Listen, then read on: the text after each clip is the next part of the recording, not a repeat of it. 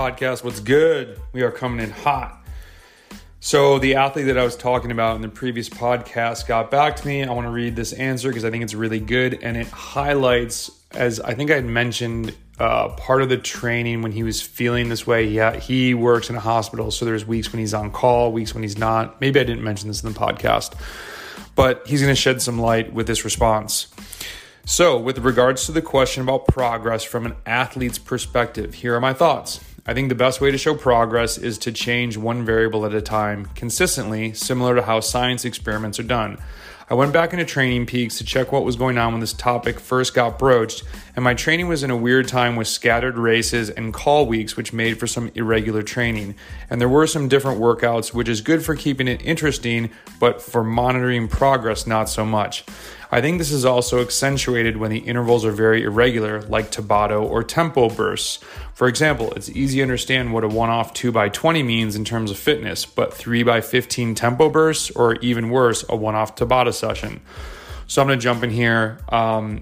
When he mentions the training was irregular, because when you have scattered races, you're not training a ton. You're trying to stay sharp with that. So whether you're staying sharp with like a VO2 max opener session, or you're staying sharp with like a race week type lactate clearance session where it's not going to be as long, as many minutes of quote unquote work as it would be if you were quote unquote training, you're really just keeping your fitness rolling. So that's one thing when you have a lot of races. Remember, your training will look different than normal training without races.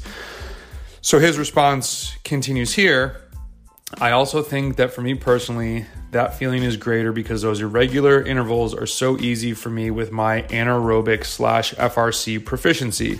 So then going forward, how do you establish consistency and visual progress? I think you either have consistent workouts where you change one variable at a time, like rest period, work period, intensity, how much work before, etc., or you have regular workouts meant to gauge and show progress, such as tests, but they don't need to be tests in the traditional sense, but maybe a steady state workout that gets longer each block. How you schedule this would probably vary by athlete, with athletes newer to training needing more regularly visible progress, and more established ones likely to be more comfortable letting it go for a while, but you're the boss with the experience there. Well, those are my thoughts on the subject. I'm ready to go win a state championship next weekend. Smiley face. Yeah, let's get it. I think that he nailed it. Newer athletes definitely need more check-ins on like, hey, this is where you're progressing. This is what's changing, which is hard because it's not hard. Newer athletes a lot of times are going to have newbie gains and they're going to make progress very quickly. But that's one thing I state. I'm like, hey, this isn't me working magical, amazing coaching things. This is you training consistently. Remember, I've talked with Jim Miller and guys like, I was going to say Chris Case, Trevor Connor, coaches who really believe you're not changing a ton with an athlete in the first year.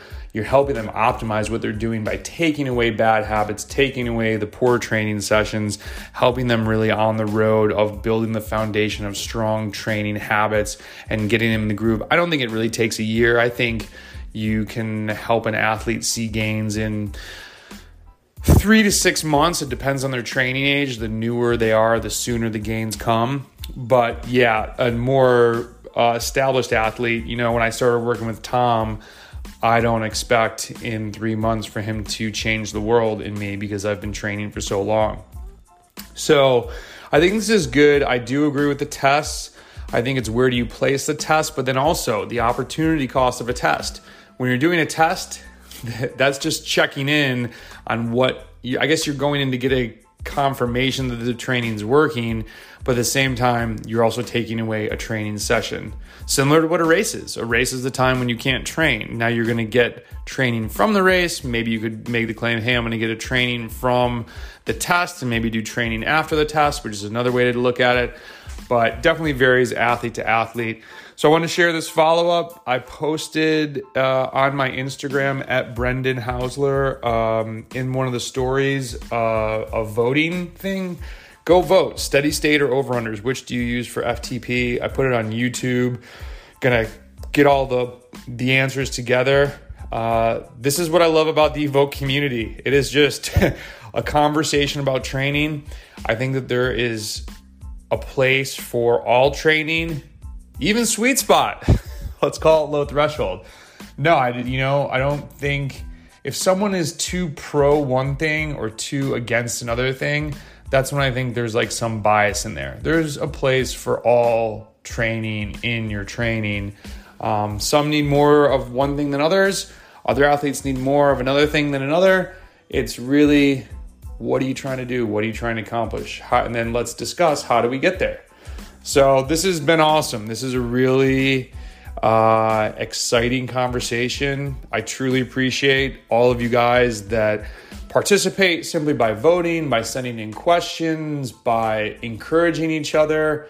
It's really neat to see people, someone might have a comment in a YouTube video, and before I even get there to answer it, someone else has like chimed in with a recommendation. Everyone in this community so far is very positive, and we're trying to lift each other up. Evoke your best self. One day everyone will be able to pronounce the word evoke.